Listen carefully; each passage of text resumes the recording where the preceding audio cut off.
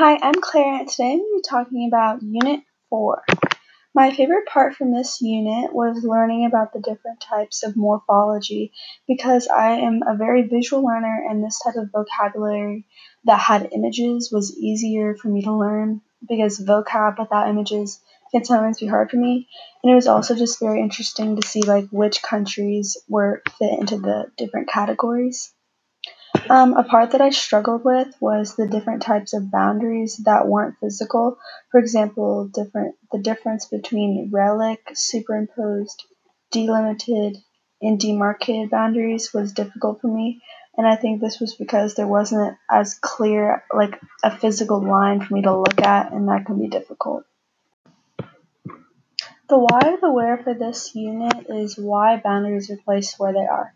Most boundaries have been where they are for decades, while others are still changing now. This could be for many reasons for why they are where they are, like different religion, racial, or cultural differences between groups of people. Some other boundaries are determined by natural things like mountains or bodies of water that would naturally separate different groups of people. The connection between all three of these units is definitely boundaries, in whatever form they present themselves. In Chapter 9, it was all about different types of groups of people and nations and how those boundaries were colonized in the first place. Chapter 10 was about physical boundaries, and Chapter 11 was about globalization and how the people that were divided were affected.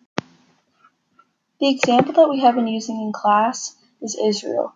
Israel relates to all of these chapters because it is a really good example of a situation in the world that is always changing in its geopolitics, its boundary disputes, and we even know that they were caused by the religious and cultural differences between these different groups.